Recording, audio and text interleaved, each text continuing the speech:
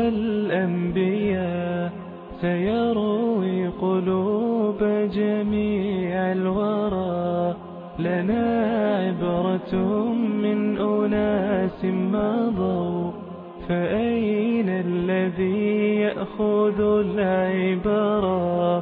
هداة لنا وبهم نقتدي، ويونسنا ذكر ما قد جرى، فليس حديثا هنا.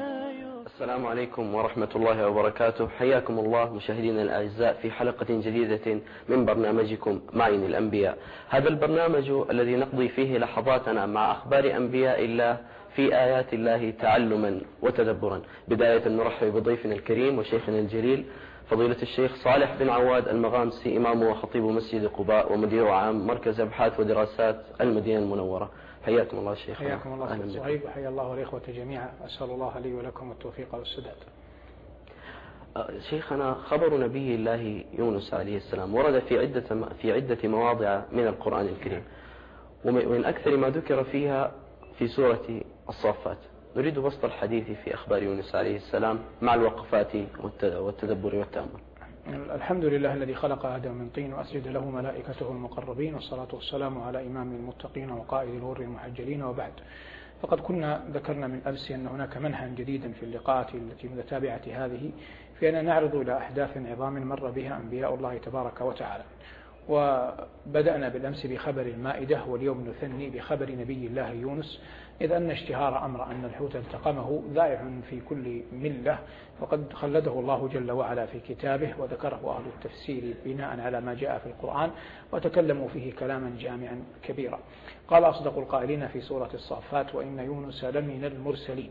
وهذا جاء في سياق ذكر الأنبياء عليهم السلام، فإن الله جل وعلا قال في أول هذه السورة عند ذكر أنبيائه ورسله، بعد أن ذكر التوحيد والمعاد وأحوال أهل الجنة وأحوال أهل النار، قال: ولقد نادانا نوح فلنعم المجيبون ونجيناه وأهله من الكرب العظيم. ثم ذكر الله جل وعلا الخليل إبراهيم، قال: وإن من شيعته لإبراهيم. ثم ذكر الله جل وعلا البشارة بإسحاق، فقال: بشرناه بإسحاق نبيا. ثم جاء الحديث عن الخليلين عن الكريمين موسى وهارون، قال الله جل وعلا: ولقد مننا على موسى وهارون. ثم ذكر بالسورة نبي الله جل وعلا إلياس، وإن إلياس لمن المرسلين. ثم ذكر نبي الله لوط، وإن لوطا لمن المرسلين إذ نجيناه وأهله أجمعين. ثم جاء الحديث عن هذا النبي الصالح يونس بن متى. وأهل العلم يقولون إنه لا يوجد من الأنبياء من ينسب إلى أمه إلا اثنين: يونس وعيسى، فأما عيسى فظاهر، وأما يونس فعلى القول بأن متى هي اسم أمه. ويعني لا أعلم شيئا يعضد هذا أو ينفيه، لكن هذا ذكر الأجلاء من أهل العلم قبلنا. قال الله جل وعلا هنا: وإن يونس لمن المرسلين. فهذا إخبار من الله جل وعلا مسبوق بإن المؤكدة أن هذا النبي الكريم نبي مرسل، وهذا يدل على رفيع مقامه وجليل مكانته. إذن نحن أمام شخصية يقتدى بها، والدليل على أنه يقتدى بها قول الله جل وعلا لما ذكر الأنبياء والرسل: قال: أولئك الذين هدى الله فبهداه مقتده. وهذا ينبغي أن يتأمله المؤمن تأملا حقيقيا. قال: وإن يونس لمن المرسلين إذ أبق إلى الفلك المشحون، أي يذكر وقت أن أبق إلى الفلك المشحون. أبق بمعنى هرب، وهي تطلق في الغالب على من يهرب إلى غير دليل، يعني إلى غير موضع معروف يهيم على وجهه. ولم يذكر الله جل وعلا السبب الذي من أجله أبق يونس، لكنه قال جل ذكره في سورة الأنبياء: وذا النون إذ ذهب مغاضبا. فهو قد خرج مغاضبا، لكن الله جل وعلا لم يذكر الذنب، مع الاتفاق بين العلماء وما دل عليه ظاهر القرآن والسنة على أنه وقع في ذنب. وظاهر الأمر أنه استعجل نزول العذاب على قومه، ولم يستأذن ربه عندما ترك قومه. هذا الذي عليه الأكثرون، لكننا نجزم به لعدم التصريح الصريح في القرآن. قال الله جل وعلا: إذ أبق، قلنا هرب إلى غير موطن، إلى غير مكان محدد. إذ أبق إلى الفلك المشحون، أي وصل إلى شاطئ البحر واضطر إلى أن يركب سفينة. فالفلك هي السفينة، وهي تذكر وتؤنث، والسفينة مركب يمشي على البحر معروف. وقد قاله الله، ذكر الله جل وعلا في خبر يونس، في خبر نوح، أن أمره الله جل وعلا أن يصنع السفينة. وفي قول الله جل وعلا المشحون من حيث الصناعة النحوية، المشحون صفة للفلك، ومعنى المشحون المملوء، بالركاب والأمتعة. وهذه السفينة ظاهر الأمر أنها لم تستطع أن تتحرك ولم تجري بها الرياح بعد أن ركبها نبي الله يونس. هل هذا لكثرة الركاب عليها وكثرة الأمتعة؟ هذا ظاهر القرآن، لأن الله وصفها بقوله إذ أبق إلى الفلك المشحون. وقالوا إنه قد جرت عادة الناس في ذلك الزمان أن السفينة إذا كان فيها من الركاب من أبق عن سيده أنها لا تمشي، وهذا قول لكن يعني لا نعلم شيئا يعضده. قال الله جل وعلا إذ أبق إلى الفلك المشحون، فكأن أهل السفينة اتفقوا على أن السفينة لن تمضي وهذا الحمل عليها، فلا بد من التخفيف، فقرروا دفعا لأعظم المفسدتين وإبقاء لأرجح المصلحتين أن تمضي السفينة على أن يفرط في بعض ركابها. وهناك مسائل تسمى مسائل حرمان واستحقاق. عند وجود عدم المرجح في مسائل الحرمان والاستحقاق يلجأ إلى القرعة، مثل أن النبي عليه الصلاة والسلام كان إذا سافر أقرع بين نسائه، كل واحدة منهن تريد أن تنال هذا الشرف ولا تريد أن تحرم، ولا يوجد مرجح هنا فيلجأ إلى القرعة. وفي الحديث الذي يذكر فضل الأذان والصف الأول قال ذكر الاستهام أي القرعة لاقترعوا عليه. والله جل وعلا قال عن زكريا قال وما كنت لديهم إذ يلقون أقلامهم أيهم يكفل مريم، أي يقترعون على كفالة مريم. فهذا كله في منحى ما يعرف بالحرمان والاستحقاق. فقال جل وعلا هنا إذ أبق إلى الفلك المشحون فساهم، أي قبل أن يدخل في القرعة. وهذا الاستهام هنا أي أنه ألقى بسهمه حتى يعلم على من ستأتي القرعة فيخرج. فالقرعة هنا ستأتي على مغلوب. فقال الله جل وعلا فساهم فكان من المدحضين. مدحضين النبي عليه الصلاة والسلام لما وصف الصراط قال مدحضة مزلة. فالدحض في اللغة الانزلاق، وهو يكون في الظهر أكثر. ثم اللغة معلوم أنها كائن حي، فينتقل الأمر من حقيقته إلى مجازي أو يستعار في مسألة أخرى أو يتوسع. سمه ما تسمي، لأن الدخول في الخلافات الاصطلاحية لا ثمرة له. فنقول مدحضة مزلة. قال صلى الله عليه وسلم في الصراط. فهنا قال الله جل وعلا فكان من المدحضين أي من المغلوبين. قال الله جل وعلا حجتهم داحضة عند ربهم، أي مغلوبة مردودة. فهنا اقترع نبي الله يوسف، فقال الله جل وعلا فساهم فكان من المدحضين. فألقي فإذا بحوت فاغر فاه يبتلعه. قال الله جل وعلا فكان من المدحضين فالتقمه الحوت وهو مليم. التقمه ابتلعه. والحوت دابة من دواب البحر كبيرة. قال جل وعلا وهو مليم، الواو واو الحال، وهو مبتدأ ومليم خبره، وهي جملة اسمية واقعة حال من حال التقام الحوت ليونس، أي حال من المفعول به، أي التقم الحوت يونس ويونس مليم. ما معنى مليم؟ يقال ملوم ويقال مليم. إذا قلنا ملوم فهو الذي يلام على شيء أتاه أو لم يأته، سواء تعجل الناس في ذنبه أو لم يتعجلوا. أما المليم فهو الذي يلام على ذنب أتاه. الذي يلام على ذنب أتاه يقال له مليم، وهو هنا نبي الله يوسف، وقد أتى ذنبا كما حررنا ذلك بالاتفاق بين أهل العلم من قبل. قال الله جل وعلا فالتقمه الحوت وهو مليم فلولا أنه كان من المسبحين لبث في بطنه إلى يوم يبعثون. والمعنى لو لم يكن من المسبحين لأضحى الحوت بطن الحوت قبرا له، لقول إن قول الله جل وعلا للبث، اللام واقع في الجواب، واللام الثانية من حروف المباني من نفس الفعل لبث، في بطنه أي في بطن الحوت إلى يوم يبعثون، أي المعنى أضحى الحوت أو بطن الحوت مقبرة ليونس، أصبح قبره. لكن ذلك لم يقع، لأن الله قال قبلها فلولا أنه كان من المسبحين. نأتي إلى كلمة كان هنا. الأظهر عندي أن المقصود بها فلولا أنه كان في بطن الحوت من المسبحين، ويدل عليه قول الله جل وعلا وذا النون إذ ذهب مغاضبا فظن أن لن نقدر عليه فنادى في الظلمات أن لا إله إلا أنت سبحانك إني كنت من الظالمين. وأكثر أهل العلم منقول عن أكثر السلف رحمهم الله أن الظلمات الثلاث ظلمة الليل وظلمة البحر وظلمة بطن الحوت. وبعض العلماء قال إن حوتا آخر ابتلع الحوت الأول، وهذا تكلف لا يدل عليه ظاهر القرآن. والأصل إجراء الأمر على ظاهره إلا بقرينة أو بدليل. قال الله جل وعلا فلولا أنه كان من المسبحين. وبعض أهل العلم قال إن يونس نفعه ما كان له من قبل من عمل صالح، واحتجوا بقرائن مثل هذه كحديث ابن عباس المشهور احفظ الله يحفظك، احفظ الله تجده تجاهك، احفظ الله في الرخاء تجده في الشدة، أو اعرف الله في الرخاء يعرفك في الشدة. هذا منطق وهو صحيح، لكن الأكمل في هذا والأولى أن يقال إن يونس عليه السلام سبح في بطن الحوت، وكان قد يعرف الله من قبل، فلم يكن منكرا للأمر من قبل، فنفعه تسبيحه حال وقوعه في الشدة، لأنه كان يتكئ على أمر قد سلف، بخلاف فرعون عياذا بالله، إنما كان منكرا لربوبية الله مدعيا لربوبيته هو. فلما قال آمنت بالذي آمنت به بنو إسرائيل وأنا من المسلمين لم ينفعه ذلك، كما حرره الرازي رحمه الله في تفسيره.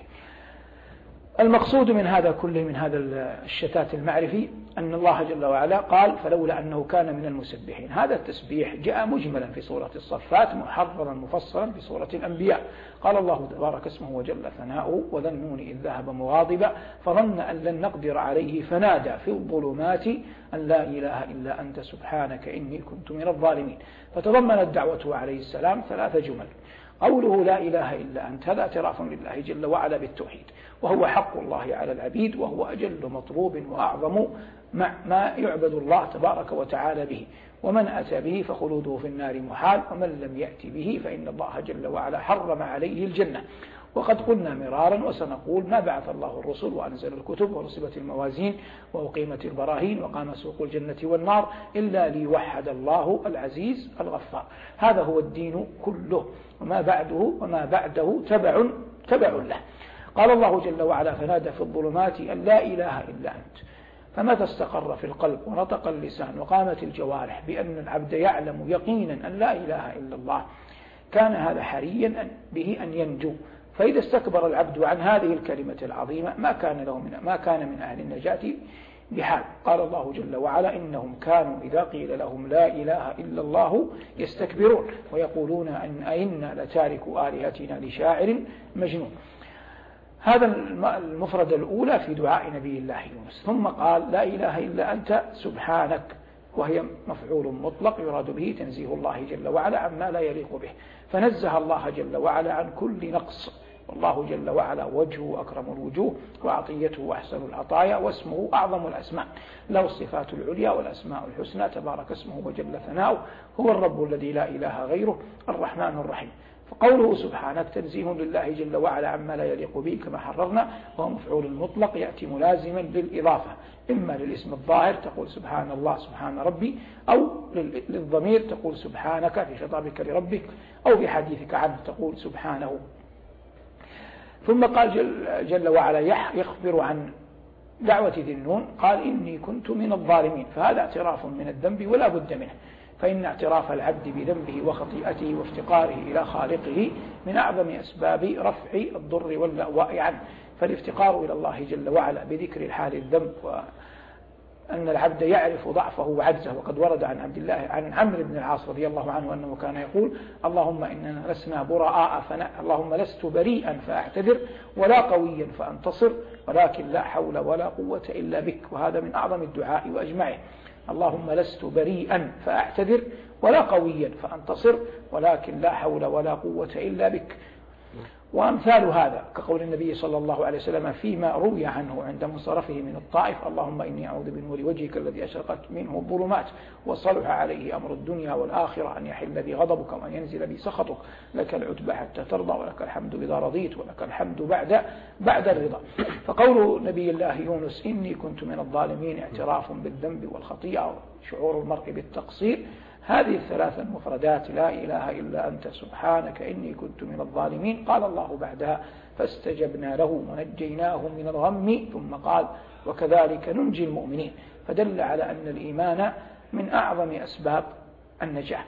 نعود لسورة الصفات. قال الله جل وعلا فلولا أنه كان من المسبحين للبث في بطنه إلى يوم يبعثون فنبذناه بالعراء وهو سقيم. نبذناه بالعراء أي أمرنا الحوت أن ينبذه يلقيه يتركه.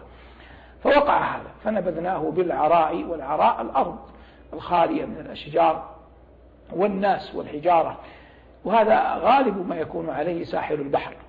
فقال فنبذناه بالعراء وهو سقيم، هذه جملة حالية مثلها مثل قول الله وهو مليم. فالواو واو الحال وهو مبتدا، وسقيم الخبر. والسقيم نوع من أنواع المرض، وهو في أصل اللغة يطلق على المريض الذي لا يكاد يفارقه مرضه، الذي ملازمه المرض يقال له سقيم. والعرب لها ترتيب في هذا، لكن لغة القرآن دلت على أن القرآن يطلق المرض على البدني والمرض المعنوي، ولا يأتي سقيم إلا للمرض البدني المتعرض للبدن. قال الله جل وعلا في أهل النفاق في قلوبهم مرض أم ارتابوا. وقال الله تبارك وتعالى فيطمع الذي في قلبه مرض، وهذا كل ما يتعلق بأمراض القلوب المعنوية عياذا بالله منها. وأما السقم فيتعلق بأمراض الجسد. قال الله جل وعلا هنا فنبذناه بالعراء وهو سقيم. فلما قال ربنا وهو سقيم دل على أنه يحتاج إلى من يلطف به، ولا أحد يلطف به أعظم من ربه. فقال ربنا جل وعلا يبين كرامة هذا النبي عليه، وأن تسبيحه وإيمانه وعمله الصالح من أن تسبيحه وإيمانه وعمله الصالح من قبل نفعه. فقال الله جل وعلا فنبذناه بالعراء وهو سقيم وأنبتنا عليه شجرة من يقطين. فقول الله وأنبتنا عليه دل على أن الشجرة لم تكن موجودة من قبل، وإنما أنبتها الله جل وعلا كرامة لهذا النبي الكريم، لأنه خرج من حبس عظيم وهو بطن الحوت، وهو حبس غير معهود غير مألوف لم يدخله أحد قبله. وقد قيل إن الحوت مضى به إلى قاع البحر وسمع تسبيح الحصى وتسبيح الثرى للرب الذي لا إله إلا هو على العرش استوى، وأنه حرك جسده فعرف من نفسه أنه حي فسجد وقال اللهم إنني اتخذت لك مسجدا ما أظن أن أحدا غيري عبدك فيه. إن صح هذا أو لم يصح فالأمر من مجمله مقبول لقول الله جل وعلا فلولا أنه كان من المسبحين. وقد قال ابن عباس كل تسبيح في القرآن فهو صلاة. جاء هنا قول الله تبارك وتعالى فنبذناه بالعراء وهو سقيم وأنبتنا عليه عنده شجرة من يقطين. واليقطين في اللغة كل نبت لا ساق له، كل نبت لا ساق له، وهو يشمل أفرع كثيرة، لكن جماهير العلماء من السلف والخلف على أن هذا ينصرف إلى الدباء. والدباء نبات معروف يؤكل، وقد كان النبي صلى الله عليه وسلم يحب كما في حديث أنس بن مالك في أنه رأى النبي عليه الصلاة والسلام يتتبع الدباء في القصعة، فكان أنس بعد ذلك يحب الدباء. وهذا من دلائل حب الصحابة لرسول الله صلى الله عليه وسلم، وأنس في مقدمة أولئك فقد خدم رسول الله صلى الله عليه وسلم. وقد قيل مر معنا هذا كثيرا يا ليتني كنت فردا من صحابته أو خادما عنده من أصغر الخدم.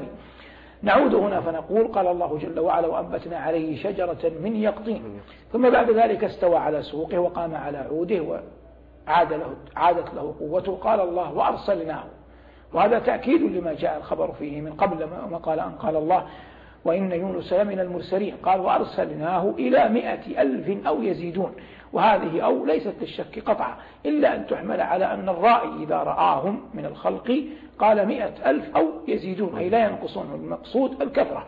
وأرسلناه إلى 100,000 أو يزيدون. وقيل إن الأو هنا أو بمعنى الواو، وقيل إن أو بمعنى بل، أيا كان الأمر المراد الكثرة. وأرسلناه إلى 100,000 أو يزيدون. واختلف في هذه الأمم التي أرسل إليها هل هي الأمة التي قبله؟ هذا ظاهر القرآن.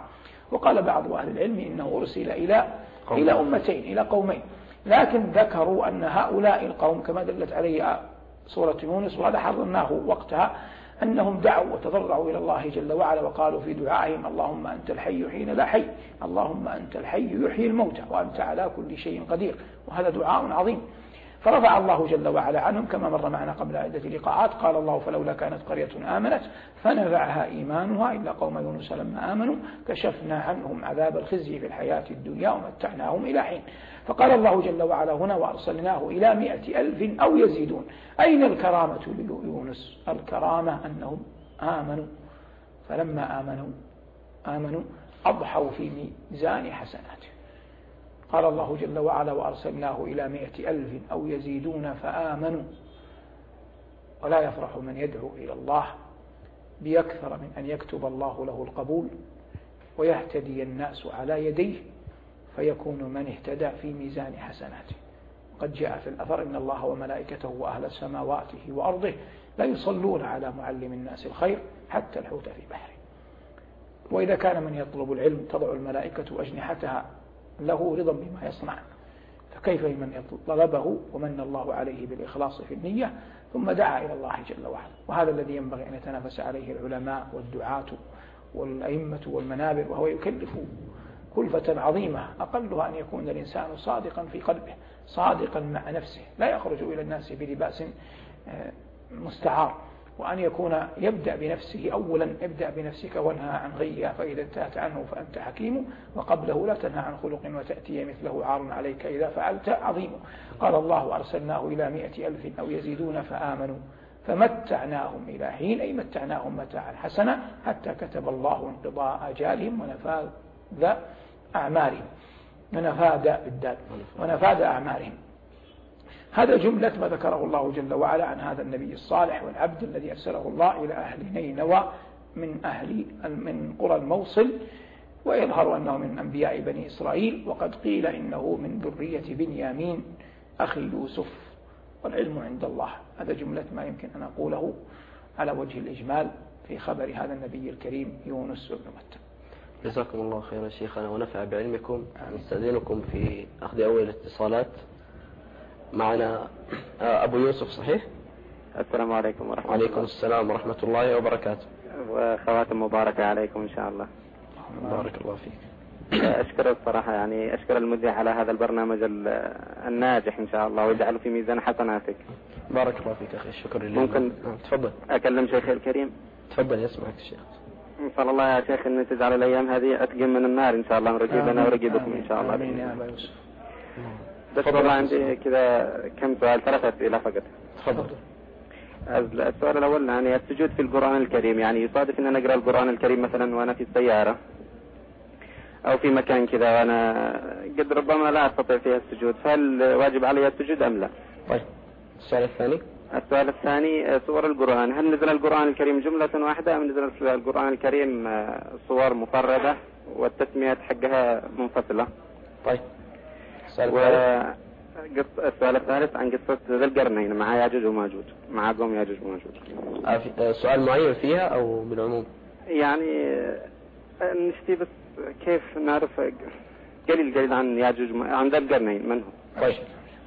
وأسأل الله أن أسأل من الشيخ الدعاء إن شاء الله. الله يعيننا وياك يا أبا يوسف. شكرا. السلام عليكم. شكرا لك أخي. معنا أم فيصل. السلام عليكم. وعليكم السلام ورحمة الله وبركاته. حياك الله. لدي 4 أسئلة. طيب على عجل. نعم تفضلي. السؤال الأول، هل الأنبياء معصومون فيما طريقه البلاغ فقط أو معصومون من الذنوب أيضا؟ بناء عليه تخريج آية سورة الفتح يغفر الله لك ما تقدم من ذنبك وما تأخر. طيب. السؤال الثاني، قال الله تعالى وما قدر الله حق قدره إذ قالوا ما أنزل الله على بشر من شيء، قل من أنزل الكتاب الذي جاء به موسى نورا وهدى للناس. وهنا قال الله سبحانه وتعالى هدى للناس، ونحن نعلم أن رسول الله صلى الله عليه وسلم خص بدعوته للناس عامة، وأن كل نبي ما عدا الرسول صلى الله عليه وسلم يبعث في قومه خاصة. فلماذا قال الله هنا تعالى هدى للناس؟ يعني الناس كانت عامة وليست هدى لليهود فقط. نعم. السؤال الثالث، هل يشترط في القرآن أن تكون كل آية لها علاقة بما قبلها؟ السؤال الرابع، بماذا تنصحون من ابتلي بالوسوسة عند قراءته للقرآن، والوسوسة هذه تخص القرآن بذاته، ماذا يفعل وهل سببها الذنوب أو ابتلاء؟ طيب فقط. جزاكم الله. شكرا لك، تسمعين الإجابة. طيب نجيب شيخنا. سأل أبو يوسف أولا عن السجود في القرآن حال قيادة السيارة أو في وضع غير مناسب. السجود في القرآن في المواضع المعروفة أمر مرغب فيه، لكنه لا يلزم وجوبا البتة. قد جاء في المسند عند الإمام أحمد رحمه الله أن النبي صلى الله عليه وسلم قال إذا قرأ المؤمن القرآن ثم سجد اعتزل الشيطان يبكي يقول يا ويله أمر بالسجود فسجد فله الجنة وأمرت بالسجود فلم أسجد فلي النار. ولكن الإنسان إذا كان في سيارته أو كان في أي موضع لا يلزمه أن يسجد، لكن مثلا أحيانا في الطرق الطويلة يمكن أن الإنسان يخفض رأسه قليلا ويسجد إذا كان في سفر، لأنه لا يلزم منه قبلة. أما سجود الشكر لا يلزم منه قبلة البتة. أما سجود التلاوة قلت لا يلزم منه قبلة إذا كان في سفر، يعني قياسا على النافلة. والمقصود أيها الأخ الكريم لا يلزمك أن تسجد إن لم يتأتى لك ذلكم السجود. نعم. ثم سؤال قد أجبناه سابقا، وهو التسمية والترتيب في القرآن الكريم، تسمية السورة وترتيب نعم. القرآن نزل منجما مفرقا، قال الله جل وعلا وقرآنا فرقناه لتقرأه على الناس على مكث. قال جل وعلا وقال الذين كفروا لولا نزل عليه القرآن جملة واحدة كذلك نثبت به فؤادك ورتلناه ترتيلا. وهذا لا خلاف فيه، وإنما الخلاف هل أنزل جملة واحدة إلى بيت العزة أو لا، وهو رأي مرجوح. الصواب أنه لم ينزل. وأما تسميته فهذه توقيفية من لدن النبي صلى الله عليه وسلم، يقول اجعلوا هذه الآية في مكان كذا في موضع كذا، ويسمي السور. قال اقرأوا البقرة، اقرأوا آل عمران، من قرأ سورة الكهف اقرأ. قال لعمر بن الخطاب رضي الله عنه تكفيك منها آية النساء. ففهمنا أن النبي عليه الصلاة والسلام هو الذي سمى تلكم الصور في الغالب، وهو الذي أرشد إلى موضع كل آية في القرآن. فهذا الأمر توقيفي أخذه الصحابة عن رسول الله صلى الله عليه وسلم. صلى الله عليه وسلم. سأل ثالثا عن قصة ذي القرنين، وإن شئتم فالماحة بسيطة عنها. نعم. قال الله جل وعلا ويسألونك عن ذي القرنين يقول سأتلو عليكم منه ذكرا. كلمة ذي بمعنى صاحب، وبعض أهل العلم قال إنه الإسكندر المقدوني، يعني لا أستطيع أن أجزم، وقيل إنه بعض ملوك اليمن، واحتج بأن ملوك اليمن كانوا يسمون بذي. ألا من يشتري سهرا بنوم سعيد من يبيت قرير عيني، فإما حمير غدرت وخانت فمعذرة الإله لذير عيني. وقيل غير ذلك، والذي يظهر أنه ملك صالح عاش في أوائل الدهر، وأن الله جل وعلا بسط له النفوذ وأتاه أسبابا عظيمة فأخذ بها، فحكم المشرق والمغرب. واختلف لماذا سمي ذو القرنين، قيل لأنه حكم المشرق والمغرب وهذا قوي، وقيل كانت له ظفيرتان، وقيل غير ذلك. لكن الله قال قل سأتلو عليكم منه للتبعيض ذكرا، ثم قال إن مكنا له في الأرض وأتيناه من كل شيء سببا، ثم أخبر جل وعلا أنه أتى المغرب لذا تغرب في عين حمية، وأنه اتخذ طريقا إلى الشرق وسماه الله جل وعلا مطلع الشمس، وأنه لقي أقواما أفهامهم بسيطة جدا لا يكادون يفقهون قولا، كانوا يشتكون من يأجوج ومأجوج وأثرهم من يأجوج ومأجوج وأثرهم في الناس، فاتفق معهم على أن يبني لهم ردم، وأخذ يستفيد من قواهم البدنية ويرسم الأمر كما قال الله جل وعلا آتوني أفرغ عليه قطرة، فما استطاعوا أن يظهروه ما استطاعوا له نقبا. ويظهر أنه كان مؤيدا بالوحي، إما أن يكون معه أنبياء يخبرونه أو أن يكون هو نبي، لكن الغالب يكون معه أنبياء، لأنه قال كما أخبر الله جل وعلا قال فإذا جاء وعد ربي جعله دكاء وكان وعد ربي حقا. وقال جل وعلا عنه قلنا يا ذا القرنين إما أن تعذب وإما أن تتخذ فيهم حسنا.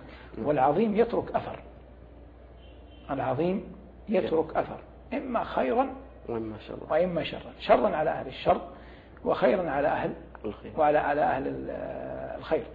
كما يعرف الذئب أنه أتى على الغنم من صنيعه فيها، وإلا لو أخذ يحوم ثم يعود هذا ليس بذئب. فالله جل وعلا قال قلنا يا ذا القرنين إما أن تعذب وإما أن تتخذ فيهم حسنا. قال أما من ظلم فسوف نعذبه، وقال وأما من آمن وعمل صالحا فله جزاء الحسنى وسنقول له من أمرنا يسرا. وهذا هو شأن الملوك الحقيقيين، وإنما الإنسان حيث يضر وحيث ينفع. ثم سألت أم فيصل هل الأنبياء معصومون من الذنوب أو معصومون في أحوال معينة؟ أما عصمتهم في البلاغ عن الله فهذا محل اتفاق، وأما عصمتهم من الذنوب فهذا محل اختلاف بين العلماء، والذي يترجح عندي أنهم معصومون من الكبائر والصغائر صلوات الله وسلامه عليهم أجمعين. إذا ما يسمعونه يسمى خلاف الأولى. فقول الله جل وعلا ليغفر لك الله ما تقدم من ذنبك وما تأخر ويتم نعمته عليك، فهذا كله في أنه فعل صلى الله عليه وسلم خلاف الأولى. والآية ليست مقصود منها هذا الظاهر، إنما المقصود بيان رفعته وجليل مكانته وعلو كعبه عند ربه صلوات الله وسلامه عليه. وقد حررناها تفصيلا بتفسيرنا القرآن المتأخر الذي يعرض الآن في القناة السعودية. ثم سألت عن موسى والآية جاءت فيها قل من نزل الكتاب الذي أنزل على موسى هدى للناس في سورة الأنعام وما قدر الله حق قدره قالوا ما أنزل الله على بشر من شيء قل من أنزل الكتاب الذي جاء به موسى نورا وهدى للناس تجعلونه قراطيس تبدونها وتخفون كثيرا وعلمتم ما لم تعلموا أنتم وآباؤكم قل الله ثم ذرهم في خوضهم يلعبون. هي تقول قال للناس وموسى أرسل إلى قوم هذا يا أختاه واضح المعنى، بمعنى عام يراد به الخاص، عام يراد به الخاص، يعني من كان في زمن موسى. ولو بقيت التوراة ولم تحرف، ما لم يحرف منها يبقى هدى ونور. وسؤالها يدل على أنها يعني لها اطلاع في العلم. نعم. ثم سألت ثالثا: هل يشترط علاقة كل آية بما قبلها؟ لا يشترط. بعض العلماء يقول يوجد لكن نحن لا نعلم، لكنه لا يلزم. وأفضل الكتب في هذا فيما نعلم نظم الدرر في تناسب الآيات والصور للبقاع رحمه الله. نظم الدرر للبقاع جيد في هذا الباب، يعني أفضل من كتب في هذا الباب لأنه أخذ القرآن كله، بعضه كتب أشياء متفرقة. نعم. ثم سألت عن الوسوسة في القرآن وما علاجها وما سببها. أعرضي عن هذا يوم فيصل ولا تشغلي أنفسك، هذا ليس بذنب ولا ابتلاء، حاولي أن تنشغلي عن مثل هذه الأمور، وكثرة السؤال عنها يرسخها في ذاكرتك، فلا تسألي عنها ولا تهتمي، واقرأي الكتب وحرري واكتبي وانشغلي، يكون أفضل لك. معنا نورة من الكويت. السلام عليكم. عليكم السلام ورحمة الله. لدي سؤال حول بعض الآيات في القرآن التي ذكر فيها الحث على ذكر الله. نعم. كقوله: فإذا قضيتم مناسككم فاذكروا الله كذكركم آباءكم، قوله: فإن خفتم فرجالا أو ركبانا فإذا أمنتم فاذكروا الله، وقوله: فإذا قضيتم الصلاة فاذكروا الله قياما وقعودا وعلى جنوبكم، وأخرى: فإذا قضيتم الصلاة فانتشروا في الأرض وابتغوا من فضل الله واذكروا الله كثيرا.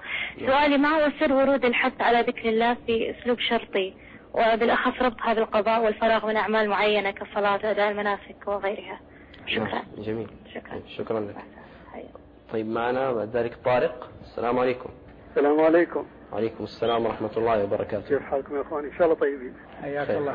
شيخنا المبارك أحسن الله إليك.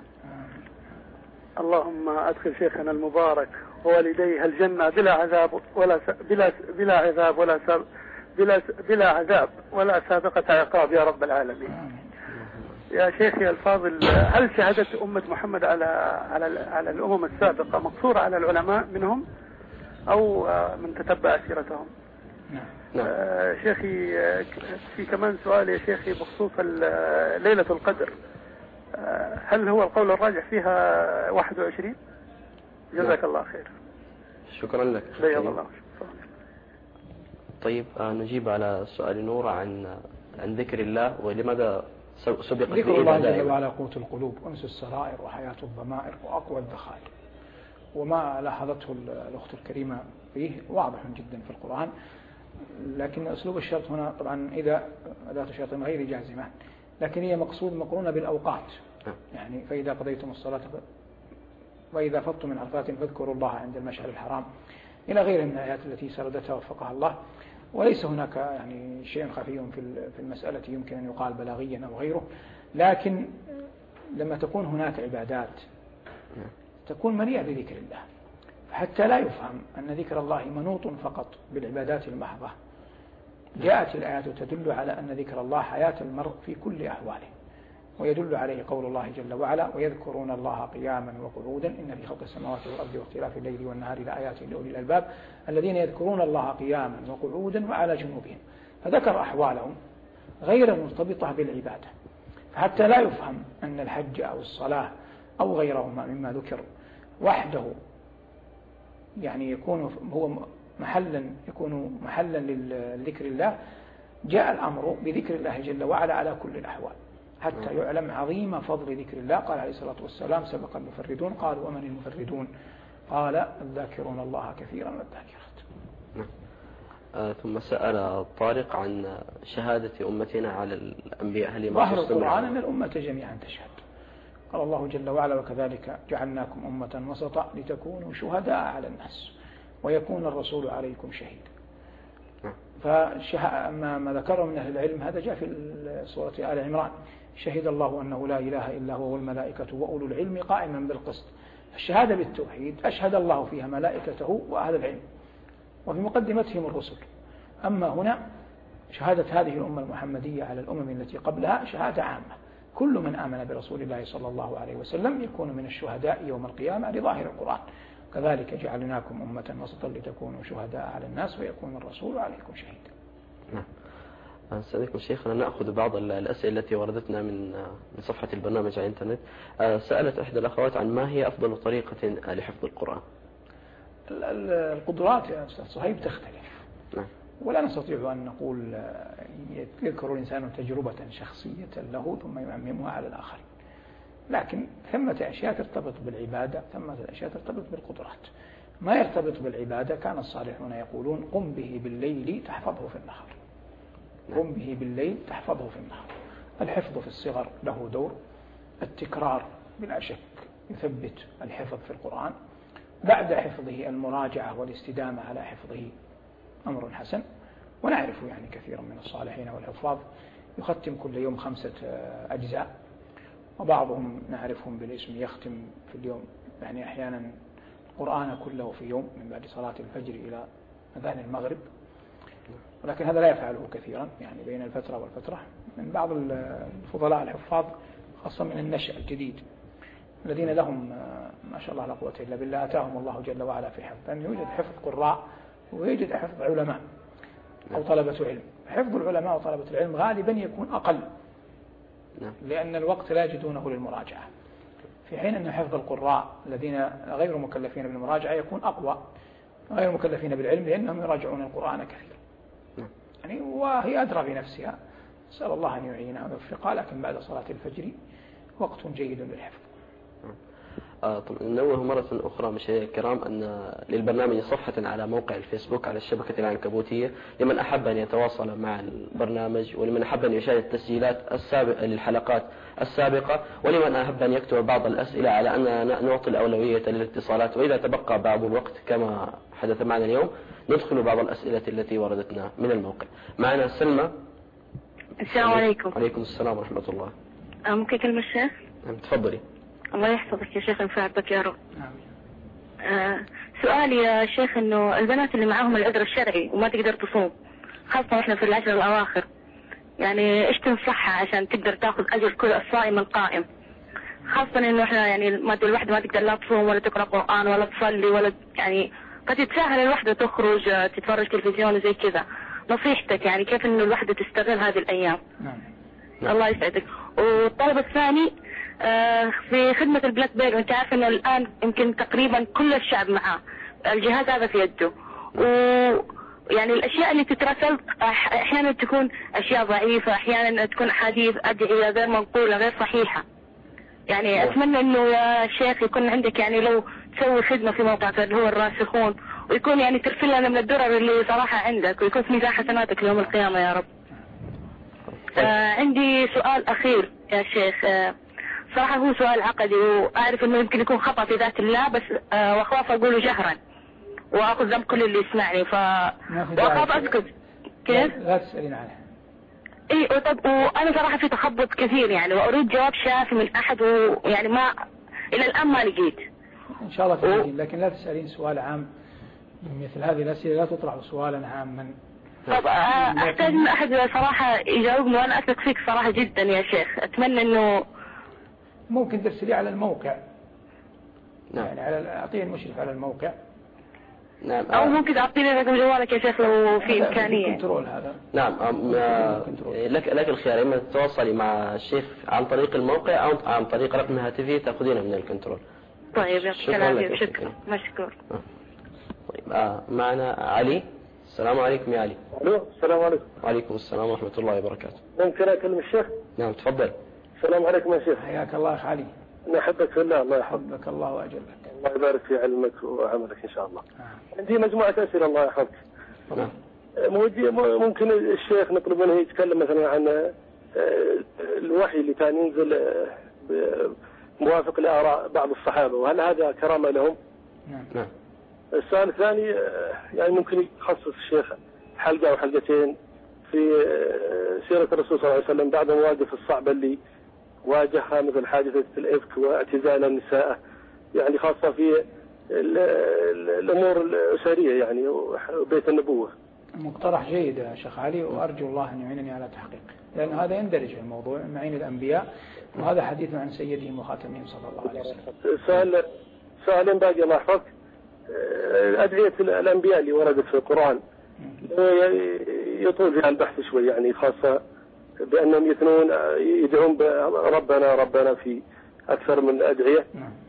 والسؤال الأخير لاحظت يندرج في المجتمع، يعني الطبقية، يعني يمكن أن تعرف، ويتكلم بعض الناس بأن نبي الله نوح كان نجار، ونبي الله داود كان يعني اشتغل في الحديد وكذا، والرسول صلى الله عليه وسلم اشتغل في رعي الغنم وغيره من الأنبياء.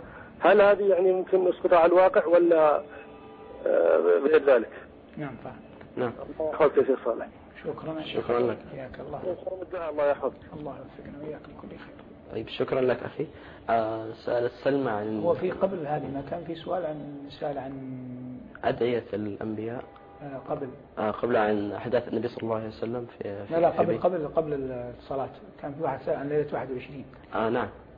والله ما جبنا عليه. نعم لم نجب عليه. نعم. يعني لا أنت. وبالنسبة للأخ السائل أظنه طارق. نعم طارق. كان يختلط عليه ترى أنا شيبت. اسمه في ليالي الوتر في ليالي القدر ليس حسنا أن ترجح حتى لا تتكل وحتى لا تعجز، وحتى لو سمعت مني أو من غيري رجح ليلة أو قال بليلة أو غلب أظني لا تعتقد بها، ولعل هذا من الحكمة في حتى لا تضعف. اجعل كل ليلة في بالك على أنها هي ليلة القدر، هي ليلة القدر، سواء كانت ليلة شفع أو ليلة وتر، واجتهد فيها. لكن الليالي التي ذهب أكثر أهل العلم على أنها ليلة القدر هذه لا تفرط فيها، كما ليلة 27 فإن جماهير أهل العلم من السلف والخلف، وهو شعور كثير من عامة المسلمين، على أنها ليلة 27، وكان أبي بن كعب يقسم عليها. مثلا صعب أن الإنسان يضيع ليلة 27، ثم يأتي مثلا مذهب الشافعية أنها ليلة 24، ثم نأتي إلى حديث أبي سعيد الخدري أنها ليلة 21، والحديث الآخر كذلك في الصحيحين أنها ليلة 23. فكل ليلة لها. فالصواب أن الإنسان العاقل يتوخى أن تكون كل ليلة هي ليلة القدر حتى يجتهد، ولا يأخذ برأي أحد يقول مثلا قال فلان في برنامجه قال فلان ولو قال فلان، لا ينبغي أن يشتغل بالاستبعاد. هو يقول باب علمي، يقول باب مدارسة، قد هو الشيخ نفسه ما يقوم تلك الليلة، يقوم ليلة أخرى، يعني هذه ينبغي أن يحتاط الإنسان لها. نعم. طيب نأخذ معنا آخر اتصال. أمل. السلام عليكم. عليكم السلام ورحمة الله وبركاته. نعم تفضل يا أختي. لو سمحت عندي 3 أسئلة ممكن؟ طيب بس أخشى أنه لا نستطيع أن نجيب عليها الآن، ربما نجيب عليها في الغد. أذكريها أختي. عطني الأسئلة ونجيب عليها في الغد بإذن الله. تفضل. طيب بارك الله فيك. لما تكلمت الشيخ عن إخوة يوسف، ذكرت بارك الله فيك أنهم أدركهم شؤم المعصية، فكانت قضيتهم الأولى أن يخلوا لهم وجه أبيهم. بارك الله فيك، ما هي المعصية التي أدركهم شؤمها حتى فعلوا ما فعلوه؟ نعم. السؤال الثاني في قوله تعالى لتنبئنهم بأمرهم هذا وهم لا يشعرون. ذكرتم بارك الله فيكم في قوله وهم لا يشعرون تخريجان، الأول وهم لا يشعرون بوحي الله إليه حال وجوده في البئر، والثاني وهو اللي هو أرجح أنه مرتبط بما قبله، أي لتنبئنهم بأمرهم هذا وهم لا يشعرون بك، لا يعرفونك. هذا وقع في آخر القصة أو الأحداث. يعني ما الذي تقصدون بقولكم بما قبله؟ يعني اللي وقع هذا وقع في آخر القصة. لا يمكن سبق لسان، أنا قلت وما بعدها. أنا سمعت الحلقة والله. طيب. أنا أعتذر، سبق لسان واضح يعني. طيب. هذه إجابة السؤال الثاني وضحت إن شاء الله. أي نعم بارك الله فيك. نعم. السؤال الثاني. بالنسبة لوحي الله لموسى، ذكرتم بارك الله فيكم أن وحي الله له في أرض التيه حين استسقاه قومه، أن ذكرت أن هذا الوحي له في أرض التيه حين استسقاه قومه غير الوحي الأول الذي كان وحي ثبات على ما هم فيه في أرض مصر. بارك الله فيك، ما هي الآية الوارد فيها الوحي اللي هو وحي ثبات؟ يعني ما فهمت النقطة هذه. واضح السؤال؟ لما فهم السؤال بعد. ذكرتم أن وحي الله لموسى في أرض التيه حين استسقاه قومه غير الوحي الأول الذي كان وحي ثبات على ما هم فيه في أرض مصر. يعني أنا كأني فهمت أن هناك وحيين، يعني لموسى عليه السلام الوحي في أرض التيه حين استسقاه قومه، ووحي ثبات على ما هم فيه في أرض مصر. بارك الله فيك. بس أنا ودي الآية اللي فيها أبشر أبشر أختي إن شاء الله. طيب راجع الحلقة وشوف شيء. طيب نعم اتضح السؤال. طبعا أختي أمل أستأذنك وأخونا علي بإذن الله إن تيسر معنا أن نأخذ الإجابات في حلقة الغد أو في بعد الغد في حلقة الجمعة التي نفردها للاتصالات. شيخنا على أجل بقي دقيقة واحدة إن أذنت أن تجيبوا فيها عن سؤال سلمى عن استغلال النساء التي لديهن العذر لرمضان. هذا شيء كتبه الله جل وعلا على بنات آدم كما قال نبينا صلى الله عليه وسلم، وعليهن تقوى الله جل وعلا، كثرة ذكره، التسبيح، التهليل، قراءة القرآن فيها نظر، يعني المنع صح لا تأخذ المصحف، لكن لو قرأت من غير مصحف بعض العلماء يعني يقول لا يوجد دليل صريح، لكني يعني لا أحبذها فعله بكثرة، لكن العموم النية الخالصة، الصدقات، بر الوالدة، القيام بحق الزوج إن كانت المرأة متزوجة، القيام بحق الأبناء إن كان لديها أبناء، البعد عن الفواحش، هذا في رمضان وفي غيره، هذا كله إذا انطوت عليه المرأة حسن. هذا كله لا يمنع الدعاء، فالدعاء لا علاقة له بالحدث، فتدعو الله جل وعلا في ليلها، في بيتها، في حجرتها، في غرفتها، والله جل وعلا كريم يستجيب لها. هذا شيء كتبه الله كما قلنا على بنات آدم، وإن شاء الله نعدها ونعد بقية السائلين أننا غدا أو بعد غد أو غدا حتى لا نعطلهم نجيب على أسئلتهم إن شاء الله. ثابكم الله شيخنا ونفع بعلمكم وجزاكم الله خيرا. شكرا لكم أيها المشاهدون الكرام على كريم متابعتكم. في الغد نلقاكم بإذن الله. السلام عليكم ورحمة الله وبركاته.